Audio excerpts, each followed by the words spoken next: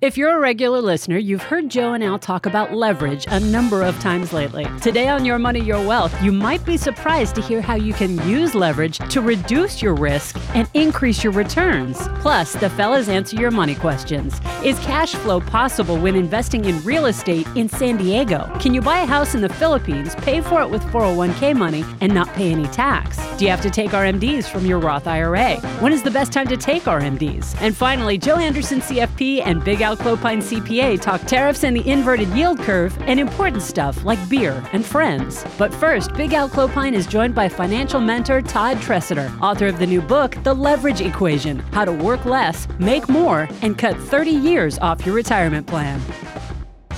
Todd, thanks for joining us. Thanks for having me on the show, Alan.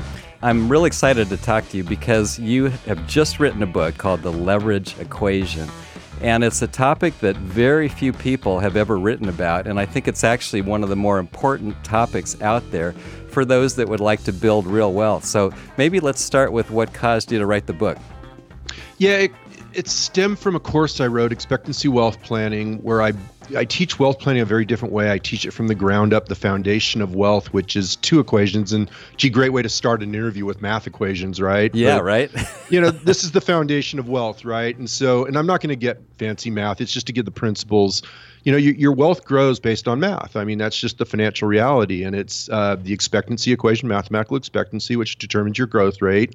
And then the future value equation, which is the growth rate times time, right? And so when I teach wealth, I help people understand that foundation, that expectancy is very counterintuitive because it's probability times payoff. Everybody gets probability, but they don't understand what happens to wealth growth when you introduce the payoff equation. And so where leverage comes in, leverage takes one component of that payoff equation, which is the big wins component, and It matches it up against the other side of the payoff equation, which is controlling losses. And this is absolutely key to growing your wealth. For anybody that cares about financial freedom, they want a secure retirement, any of these issues, if this is important to you, then this equation is important because you have to understand how payoff affects your wealth growth.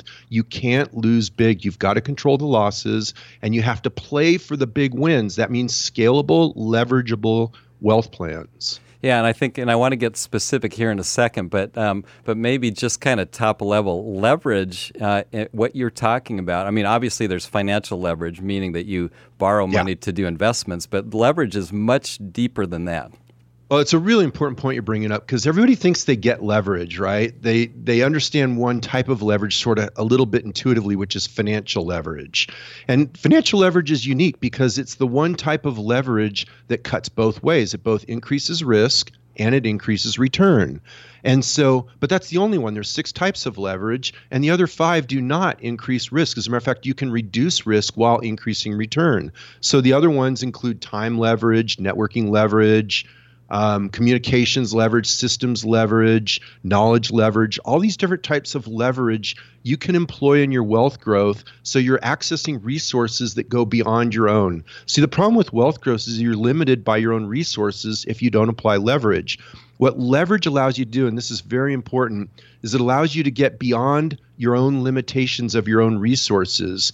And what that does is that allows you to get the return on equity equation, which is part of your growth, is not limited by your own resources as well as you're not limited by your own time.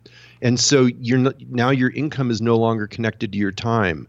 And so these are very, very important principles that very few people understand. And that's why I wanted to write the book. Yeah, and I learned that. I go way back to my late 20s when I started a CPA firm, and I was preparing tax returns and making a decent income, but the only way to make more income was to work harder. And when you're a tax accountant, then tax season is just unbearable. And then it's like, gosh, this doesn't seem like it's good for my health. There must be a better way. Yeah, absolutely. Yeah, trading time for money, you can earn a good living. There's nothing wrong with it, particularly if you enjoy your work. So we're not here about right, wrong, right? It's just if you want to build wealth, if you want financial independence earlier than old, rather than just late age maturity, conventional financial independence retirement. If you want to achieve something different in your life, you need these principles. When you think about leverage, you talked about 9 principles for mastering leverage, and the first one was mathematical expectancy that you already talked about. And we touched on the second one, trading time for money limits, or trading time for money limits wealth. And we talked about that briefly too. And that's what I noticed in my CPA practice. I can only grow so big unless I increase staff, which I eventually did at some point. You talk about a few other things, the opportunity cost problem. What is that? The opportunity cost problem is that you have limited resources. And when you're stuck with your own resources, anytime you expend a resource, that's it. You can spend it one way. You can spend your time one way. Once you spend it, you don't get it back. You can spend your money one way. Once you spend it, you don't get it back. And so the idea is that you're stuck by opportunity cost. There's always an opportunity cost for everything that you do, everything that you spend on. When you go into leverage, you're using other people's resources. You're accessing resources beyond your own. And so you get beyond the opportunity cost problem. And I think another one of your principles, and I think this is a big one, which is growing wealth by solving problems. And I think that's, in a lot of cases, if we can take a look at and see what some of the pain points that people have or businesses have and figure out solutions, then we can create something. As long as we're trying to think about whatever we're doing to be scalable, we can create some real wealth. Yeah, the solving problems is a key point in the book, and this is something that's not well understood, is that if you look at every limitation to your growth, particularly for entrepreneurs listening in this crowd, or you can even look at it in your job, any limitation to growth, any limitation to further achievement, if you look at it, the solution is always leverage. There's a reason it's a limitation to you. There's a reason it's an obstacle holding you back. Is it something you don't have access to, something you're not easily solving? And so the solution is always leverage. And another one of these 9 principles is making yourself unnecessary. And that's an interesting concept because that's something that we kind of don't necessarily want to do. However, if you're putting these leverage principles into practice, it's like, well, you're gonna have to figure out how to delegate virtually everything to be scalable, which then makes you less important. Yeah, ultimately we don't want more money, right? Nobody really wants more money. What they want is what they think money will get them. And usually behind all this is this value of freedom. And so if you want, most people, they run into this conundrum, right? They either have time or they have money, but seldom do they have both. And that's where this idea comes in that you can't be the superhero. You can't do everything, because then what happens is as you become more and more successful, you have less and less time. And we see it all the time, right? We see successful people who are running around crazy and they're not really happy.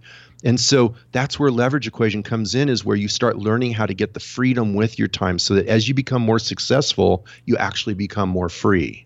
Another concept is expand the gap. What do you mean by that?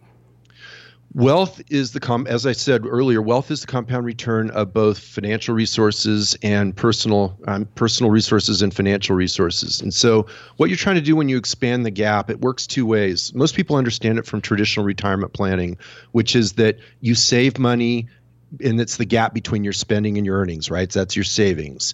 And so you save that money and then you multiply it out, you compound it. And so that gap of savings then becomes assets that you compound.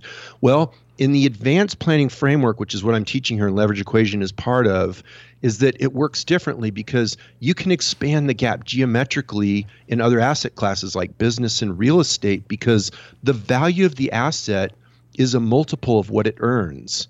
And so if you increase the earnings or expand the gap of the asset, the equity grows geometrically. And so it's another way to really accelerate your wealth growth. Visit the show notes for this episode at yourmoneyyourwealth.com to read the transcript of this interview and to find links to Todd Tresidder's website and his new book, The Leverage Equation, How to Work Less, Make More, and Cut 30 Years Off Your Retirement Plan. I've also added links to other YMYW episodes where we've talked about the more traditional form of leverage, the financial kind.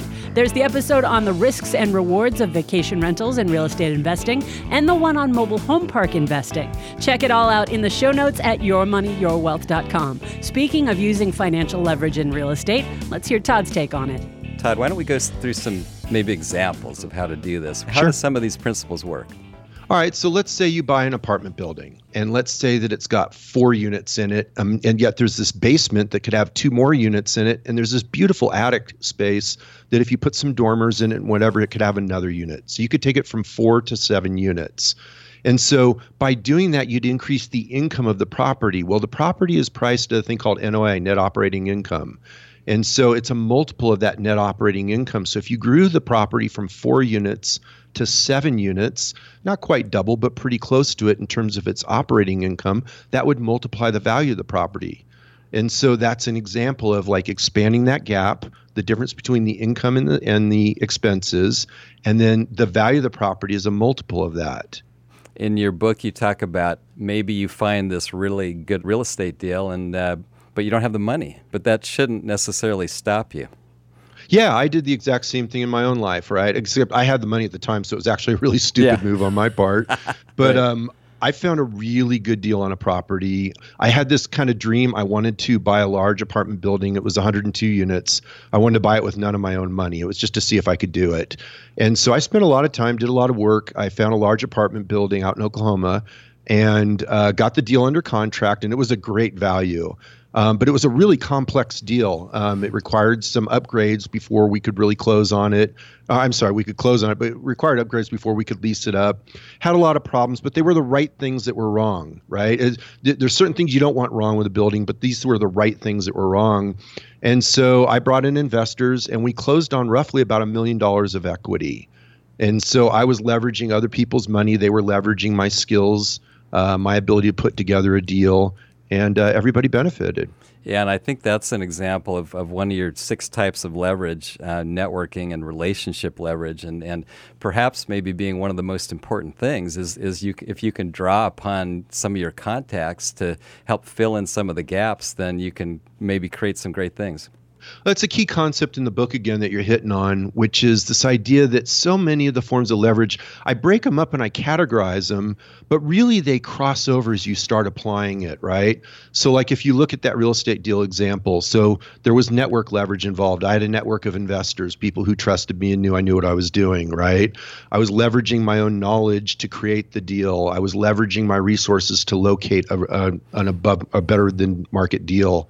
They were leveraging my knowledge, my skills. I was leveraging their money. So what happens is, like in a single transaction or a single situation, these forms of leverage will cross over. They will start connecting. And so it's one of the key principles I teach in the book is don't get hung up on the demarcations. They're just teaching that, it's for teaching it so you can understand it and how to apply it. But when you put it in practice, what will actually happen in real time is you'll cross over these. So just find the form of leverage that you're most attracted to, that you're most capable of. So for me, example, I'm very skilled at systems leverage. It's my natural orientation. I'm not very good at networking leverage. I'm naturally shy. I'm naturally reserved, reclusive. And so I'm not as good at that. And I talk about that in the book. And so just focus on your strength and you will naturally connect over the other forms of leverage. You don't have to worry about being perfect at all of them. It works. Right. I think a lot of people that are listening they're employed somewhere. So what might you tell them if they want to increase income or if they want to maybe take the next step? How could they apply some of the principles in this book? Yeah, there's a great example in the book on that, where what you can do is you can focus on your knowledge, because essentially if you're in an employment position, people are leveraging your knowledge and your skills and your time, right? You're being leveraged. And so one of the ways to expand that gap that we talked about earlier is to increase your earning capacity. And so, for example, a common question I get interviewed on is people say, if you had $1,000 to invest, Todd, what would you recommend somebody do? And I say, well, if it's your first $1,000, I say invest it in yourself and your earning capacity, because that'll give you the highest compound return over time. And that's how you expand the gap, as we talked about earlier. Yeah, that makes sense. Let's now maybe switch gears a little bit and talk about financial leverage, because it's easy to understand when it comes to real estate, because you buy $1 million property and you don't necessarily use $1 million of your own money. Maybe you use $200,000 or whatever the number is, and maybe you even have a friend that helps you pay for that. You borrow the rest. So what should people think about in terms of leverage and investments? It obviously can improve but it also can work the other way. Yeah, so the first rule on using financial leverage is that the asset that you're leveraging must return more than the cost of the leverage itself, right? Which is typically interest cost. So in the example of a property, it only works if the property pays more, mortgage financing in this case, which is a form of financial leverage, only works if the property is returning more than the cost of the leverage. Now, here's an interesting fact a lot of people don't know. This is kind of a little off track from the book, but it's fun to apply to this example you brought in. The long-term returns on property basically track inflation. They deviate, on housing, long-term housing returns, it's plus or minus 10% from the long-term inflation track. And so what a lot of people don't understand about how wealth is built in real estate is it's done through leverage, financial leverage, right? Because what you're essentially doing is you're leveraging inflation. Let's say you have 20% down, you get 5 tranches of inflation, if you will, and you're only losing to inflation on the equity you put in. And then what happens is your payments get worth less and less in real terms, while the value of the property grows based on inflation 5 times what you have in on the investment. And so it's pure leverage. It's leverage straight up about how you build wealth in real estate. And it works long term because inflation is not a constant, but it's prevalent ever since the Federal Reserve of 1914. And so inflation's a dominant factor and it's very consistent. And that's why real estate's a very reliable asset for building wealth. And that's why also banks are willing to lend with such low down and at the lowest interest rates. Yeah. So anyway, a little side note there, but it's fun to understand. Yeah, and I think just thinking about that in my own experience, because I've been a real estate investor for over 30 years, and I guess the way I explain it is if you buy a $100,000 property, which I don't know where you do, but that's just the example, $100,000 property, and if you put $100,000 of your own money, and if it goes up 5%, then you made 5% on your money. Now, if you somehow put $10,000 down, 10%, and you were able to borrow $90,000, the property still went up $5,000, but your investment was $10,000, so your rate of return is 50%. And that's actually how you make money in real estate. Now, it's not that simple because the more debt you have, the worse your cash flow. And of course, you got to factor that in. But that's how folks make a lot of money in real estate, particularly like we're in California and San Diego.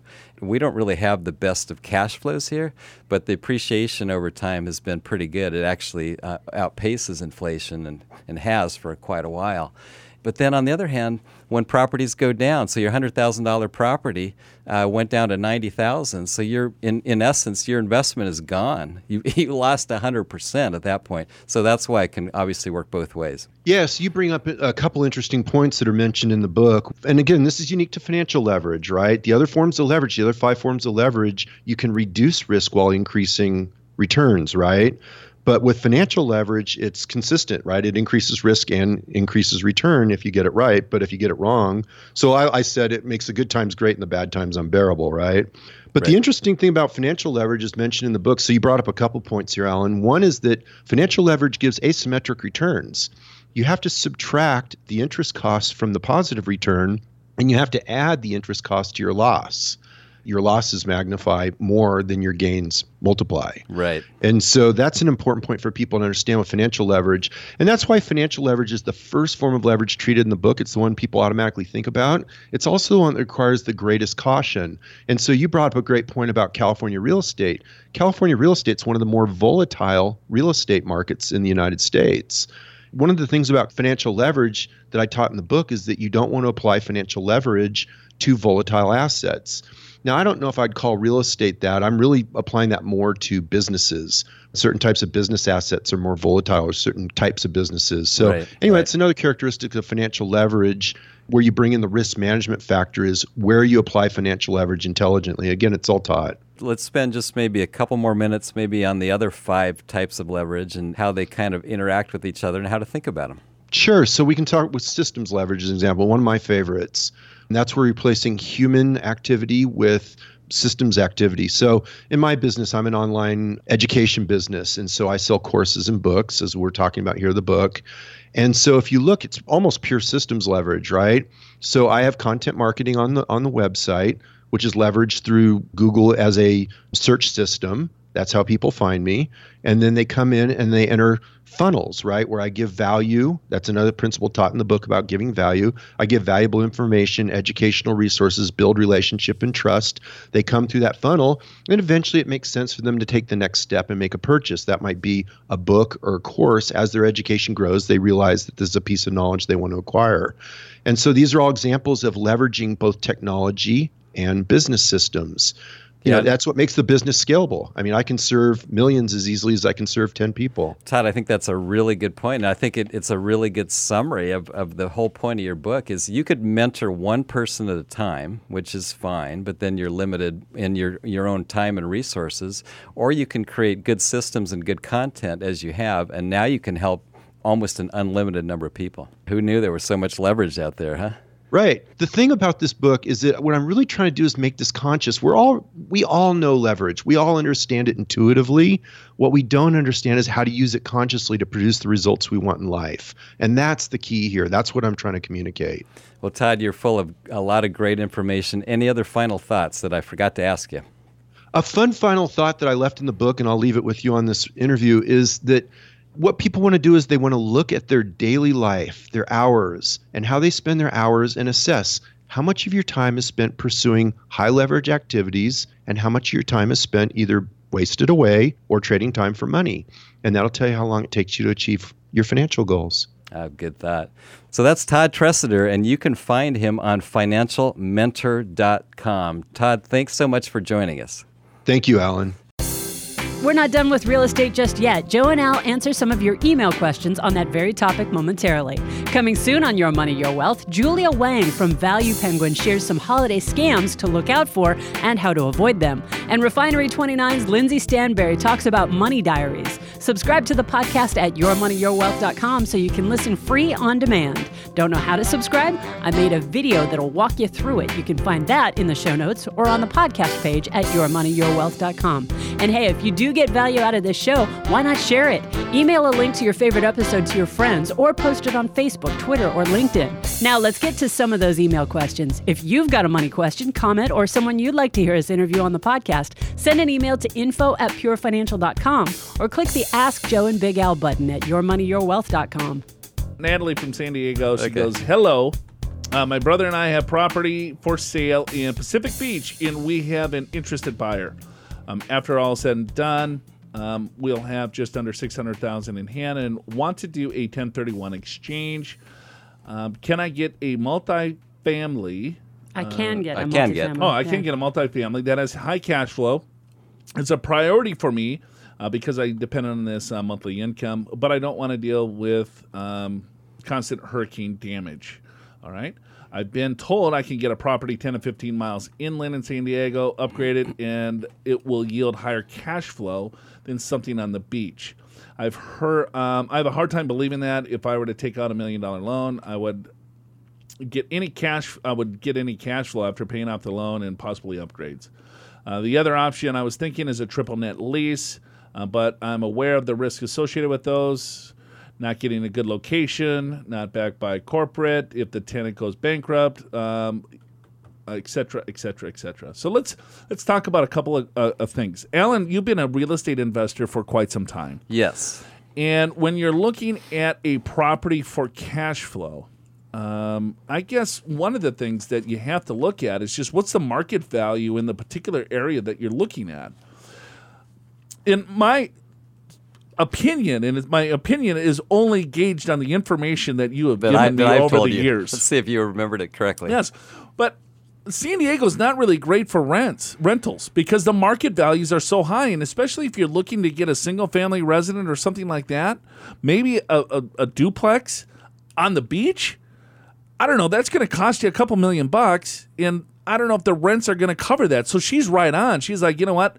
I don't believe it. Right. I don't see how I got to put in more money into this thing. I got, $600,000 from this. I can exchange that, buy this place, have a large note. How is this thing going to cash flow? Yeah, and I agree with that, but I will add some more tidbits. Flavor? Yes, because single-family homes and condos in San Diego, I'm just talking San Diego right now, they're going to have probably, in general, the worst cash flow of any real estate. A duplex tends to have a little better cash flow. Triplex even better. Fourplex even better. You get to 5 units and up, it's a commercial property. Now you're buying a property more based on cash flow than you are market value. And so you tend to get better cash flow on units, 5 units and up. Part of the reason is it's harder for people to buy because they have to get commercial loans. They have to put a lot more down payment. So, and then another factor is, and this might sound kind of weird, but the lesser the neighborhood, in general, the better the cash flow. So if you've got a place in Pacific Beach, you're probably not, you don't have very good cash flow relative to, let's say, a place in El Cajon. And no disrespect to El Cajon, but it's just that closer to the beach, you generally have lesser cash flow. Inland, you have better cash flow.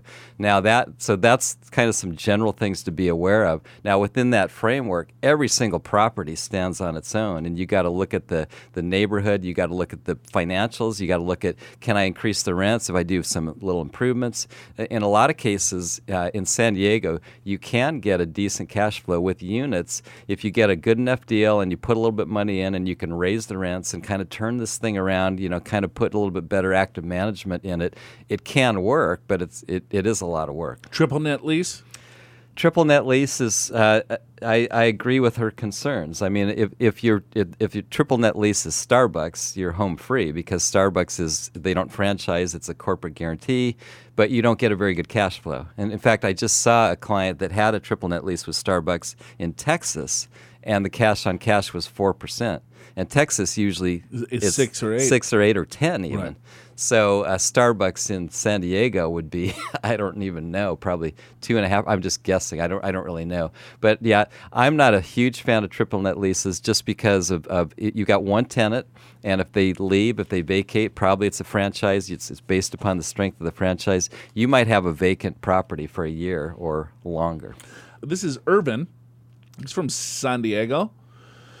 Irvin's asking us, can I buy a house in the Philippines using my 401k and not pay tax on that money? Oh, that's a nice idea. The answer is no.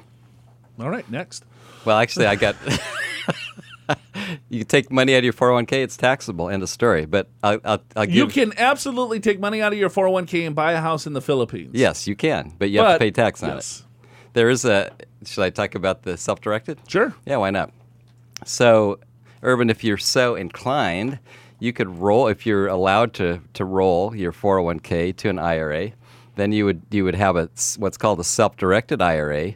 You can actually buy real estate inside of some self-directed IRAs. There are some custodians that will allow that. Could you buy a home in the Philippines? Potentially. But be very, very careful if you go that route because you can't live in it. You can't visit it. You can't see it. You can't really touch have it. It's a rental, right? It's an investment. You can't even drive by it. You can drive by it, but I don't think so. You can't even go and fix it up yourself. You have to hire people. You certainly can't use it yourself. And if you want any relatives in there, I would not do that. So yeah. I don't think that's the way you want to go. So good news, Irvin. You have money in your 401k plan. Yep, and you can withdraw it. You will pay taxes, and you can buy a property in the Philippines, but you cannot get out of paying taxes. Yes, we get that a lot. Yeah, I think because we've seen these mistakes a lot. Sure, right? It's like, all right, well, here I have this 401k, which is an investment, and I want to buy another investment. Why can't I just take the money from this investment and buy this investment? Right. Well, it just doesn't work that way. Once you take it out of the shell of a retirement account, it's taxable. All right, we got, let's see, Alice from San Diego. I have a Roth IRA. It will be 71 in February 2019. Am I required to take a required amount of money out every month? Alice, with a Roth IRA, there is no required minimum distribution, so you do not have to take any money out of that account if you choose not to.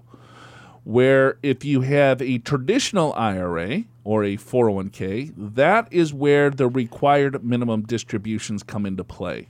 So Roth IRAs are exempt from RMDs, so hopefully that made your day. Yeah, and I'll just add, so if you have a regular, traditional IRA, you just have to take out the RMD, required minimum distribution amount, by year end. Or you could take it out monthly. Or You could do it monthly, but you don't have to. Sure. Yeah. Now, if you How do you take your RMDs? wow, that's decades off. I will say one little caveat though, Alice, is when at some point when you pass away and whoever gets the Roth IRA, if they're not your spouse, they'll have to take a required minimum distribution on an inherited, non-spousal inherited Roth IRA, but you don't have to take a required distribution. All right, Maria from San Diego. I just turned 70, and a friend told me I could start taking RMDs Now, It's- I pre-read it because it was a typo. I didn't want to. I was going to read nor. Thought I'd help you out. Oh, thank you. Now, or in January. As you can tell, I don't pre-read these. Because if he would have read it, it would have. I just turned 70, and a friend told me I could start taking RMD NOR or in January. Yeah. Nor sounds good to me. I think it's now. Got it. And then another one in 2020 to minimize the impact of taxes. This is true. When is the best time to start RMDs to lower tax impact? Thank you. Maria, what say you, Big Al? So she just turned 70. Just turned 70, so we're in 2018. So I'm going to assume by just turning 70, you'll be probably 70 and a half next year in 2019. Yep. So you don't really have to take your first RMD until 2019, actually 2020 to be exact. That your required beginning date would be April 1st of 2020. You agree with me so far? I do. Okay. However, if you wait till 2020, you're going to have to take two RMDs, one for 2019, one for 2020. So if you're trying not to pile up too much income in 1 year, take one required minimum distribution in 2019 and one in 2020, and then keep on going. Yep. So your friend was accurate.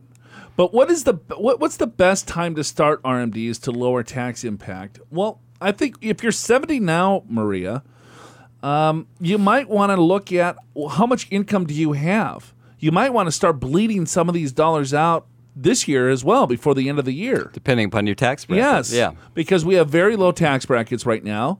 Let's say if you're in the 12% tax bracket, I don't know, maybe you fill up that 12% tax bracket. So you would want to take a distribution from that. Maybe you convert that into a Roth IRA. So you can still stay in a very low tax bracket. That money's out of the IRA. Now it's in a Roth IRA. There is no required minimum distribution on Roth.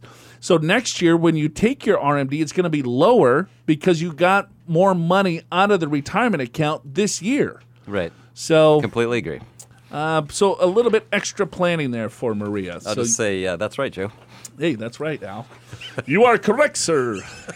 Videos of Joe and Al answering these emails are, you guessed it, in the show notes at yourmoneyyourwealth.com, along with links to free resources on how to get started in investing in real estate and buying real estate in your IRA. By the way, if you haven't noticed, the end of the year is upon us already. Surprise! Make sure you check out this week's episode of the Your Money, Your Wealth TV show on year-end tax planning strategies while there's still time. Watch it online at yourmoneyyourwealth.com and click special offer to download the 2018 tax planning checklist for free. I just drank like this. Monster? Yeah, and Get it's a little- really syrupy. Got it. It's probably not very good for radio. Well, I'm sitting here drinking Earl Grey tea. Ooh, is that a beer? Is that a beer? It's a cultured person's drink. Oh. All these IPAs have these weird names now. I do know that. Did I tell you about my spotted cow? No. Have you ever heard of it? New Glarus, Wisconsin. No. I was in Minnesota over the holiday weekend, right? Thanksgiving. I do know that. And my cousin lives in Wisconsin. He actually lives in New Glarus. Right. And he brought me a few spotted cows. Yeah, I'm so- usually just a Blue Mountain kind of guy. Yeah. So, but how'd they taste? Not bad. Well, Yeah. okay. When you're freezing. Anything So this tastes is an good. IPA? I don't know what it is. No, it's not I- an IPA because he gets headaches with IPAs. Yeah.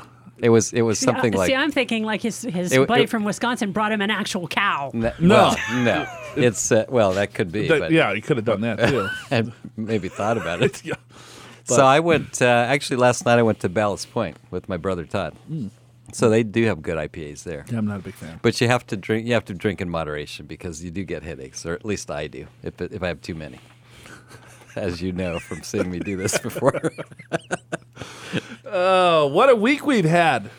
Yes. Are you going to give us some highlights? I can give you a few high points, Okay. but I'm not an economist by any stretch of the imagination here. No one was guessing that you were. Really, I thought most people were. They tune in for this market update. Pretty sure they know that. So what the hell did happen? What is it? Trump with the tariffs and then the non-tariffs? It's a truce, but not a truce. Well, it looked like there was an agreement, and then it's like, well, no, it's not going to happen fast. It's like, well, what does that mean? The market shoots way up, and then it goes way down. Yeah. So we had a little bit. Is that your Yeah, analysis? that's it. That's next. Best you got? Well, we can talk about the inverted yield curve. Oh, wow. Okay. What do you got there? I don't know. I need Brian Perry's help for this one. But that is a trigger in some Yeah. cases. That's Right. what some people say. Some people disagree. What is an inverted yield curve? Well, I can explain it. I don't really know how it happens because it's somewhat illogical to me. Right. Because if I look at risk in return, right, they're supposed to be related in some degree. Yeah. The more risk I'm willing to take, I should anticipate a higher expected rate of return. Yeah. Right? Yeah. So now we're talking about bonds, fixed income. So let's say if I have a short-term bond, a bond is a loan. Right. And so if I say, Alan, I will lend you money for 30 days versus 30 years, Right. the 30-day loan is a lot less risky for me versus giving you money for 30 years. Yeah, that's true. Does that seem logical to you? Yeah, because I don't know if you're going to be around in 30 Right. years. So if I'm giving money, loaning money out to a corporation, a government, or something like that, and if it's a short-term loan, then I'm saying, okay, well, here, I know that I'm going to get my money back. I'm looking at your balance sheet. And Yeah, I feel pretty good about it. you have cash flow. You just Right. need a short-term fix. Okay, I will lend you the money for 1 year, 2 year, 3 years, but I'm not going to ask you for a huge interest rate because there's not that much risk, but I do need a little bit for the use of my capital. Yeah, and of course, that's if they're a strong company, strong lender. Right. Exactly. So if I'm lending that money out longer, well then, hey, I need a little bit more return because I'm giving you my capital for a longer period of time, so I'm taking on more risk, and I should anticipate a higher expected rate of return. Right, and so that's a normal yield curve. So if you look at a yield curve, right, short term, your interest rates are Are lower, low. and as you go longer, Yeah. the yield that you're receiving from those loans should go up. Okay, That's a curve, and it's curving up. and that's a kind of a normal curve. Yeah, yeah, that's what the smart people call it. We're right into a normal curve. This is what we expect. An inverted yield curve is the opposite. So Higher interest rates for short term, lower for long it's term. well, it doesn't really invert that much. Yeah. But it's almost like flat, right? If I look at the 10-year Treasury versus the 20, they're very similar. Got it. Can I explain why? No. No clue. And I can't either. But that's why we need Brian Perry in here. Yes, but I know the definition of it. Right. But what does it mean? What does it mean? I mean, no one really cares what it is. What's it mean to you and your investing? Well, you're getting the same rate of return for a longer term note than you are for a shorter term note. Yeah. So why go longer term? Why go longer term? in that particular case? Right. But I think it has a lot to do with a lot more than individual investors. It's corporations, it's big money, it's pensions, it's endowments, it's potentially the future it's of yes, the market. exactly. Yeah. So it's forward looking within the overall markets. And let's say if I'm an endowment or CalPERS or CalSTRS, I buy certain bonds because I have certain liabilities at certain time frames. So a lot of these big institutions buy these bonds because they have certain liabilities at certain times where those coupons are going to come up or that bond is come due, so they can fulfill those liabilities. Right. Yeah, that's way over my head. I'm not a bond trader. I wasn't even listening, so I don't care. But wait, isn't the concern the fact that the inverted yield curve has something to do with its signaled recessions in the past? Yes. It's a That's- trigger. Isn't that It's a the big signal. concern? Yes. That's- some economists, I was going to say economists. Them too. Yeah, those guys too. They're like, yeah, well, after the fact sometimes, but it's not all the time, and it's like maybe 40% of the time. So it's hard to say. It's a signal, but it's not necessarily It's not a guaranteed. fact. So Yeah. in other words, don't worry. Yes. Okay. There you Well, go. we're not saying that. Well, Do you know worry? that. I'm worried about everything you tell me. Okay. Well, I can. Moving on. Did you hear about Friends Friends. No. and Netflix? No. What happened? Do you like Friends? I do. It's actually one of my favorite shows. Okay. Yeah. So you can stream Friends on Netflix. Yes, I do know that. Okay. And then, did you see the sign? When's the last time you saw an episode? Probably like a week ago. All right. So, Because like when there's nothing on, I flip the channels and there's a Friends episode. I got good enough. I mean, are you watching Friends on TBS or are you watching it on Netflix? On TBS because I don't normally watch it. Just if I happen to be like I hardly ever watch regular TV because now there is Netflix Right. and there's DVR, HBO to go. So why would I? But I guess if I'm in a hotel and I want to watch something and I'm sort of limited. So anyway, Netflix has this agreement with AT&T to stream Right. Friends Right. because they're the owner of the rights Got of it. Friends. Okay. And so they were going to stop showing Friends. Really? And everyone went crazy, I guess, Yeah. over the past couple of weeks. They Right. were like, the only reason why I have Netflix is because of Yeah. Friends. So I'm getting out of it. Yeah, so like $80 million they're going to pay just to continue to No stream. kidding. 80 to Okay. 100 million, Wow. something like that. Yeah. And we actually have the box set Oh, you for get- Friends. That was before Netflix. Yeah, so do I. That's I'll sell that for $80 million. you can watch it I will anytime come to you your want. house and I will I'll set up your DVD player. I'll bring my DVD player and we will And it's streaming forever. Until your discs get scratched up and it doesn't anytime. work. Anytime you want. That's it for us today. Want to thank our lovely producer Andy Last, Big Al Clopine. I'm Joe Anderson and we'll see you next week.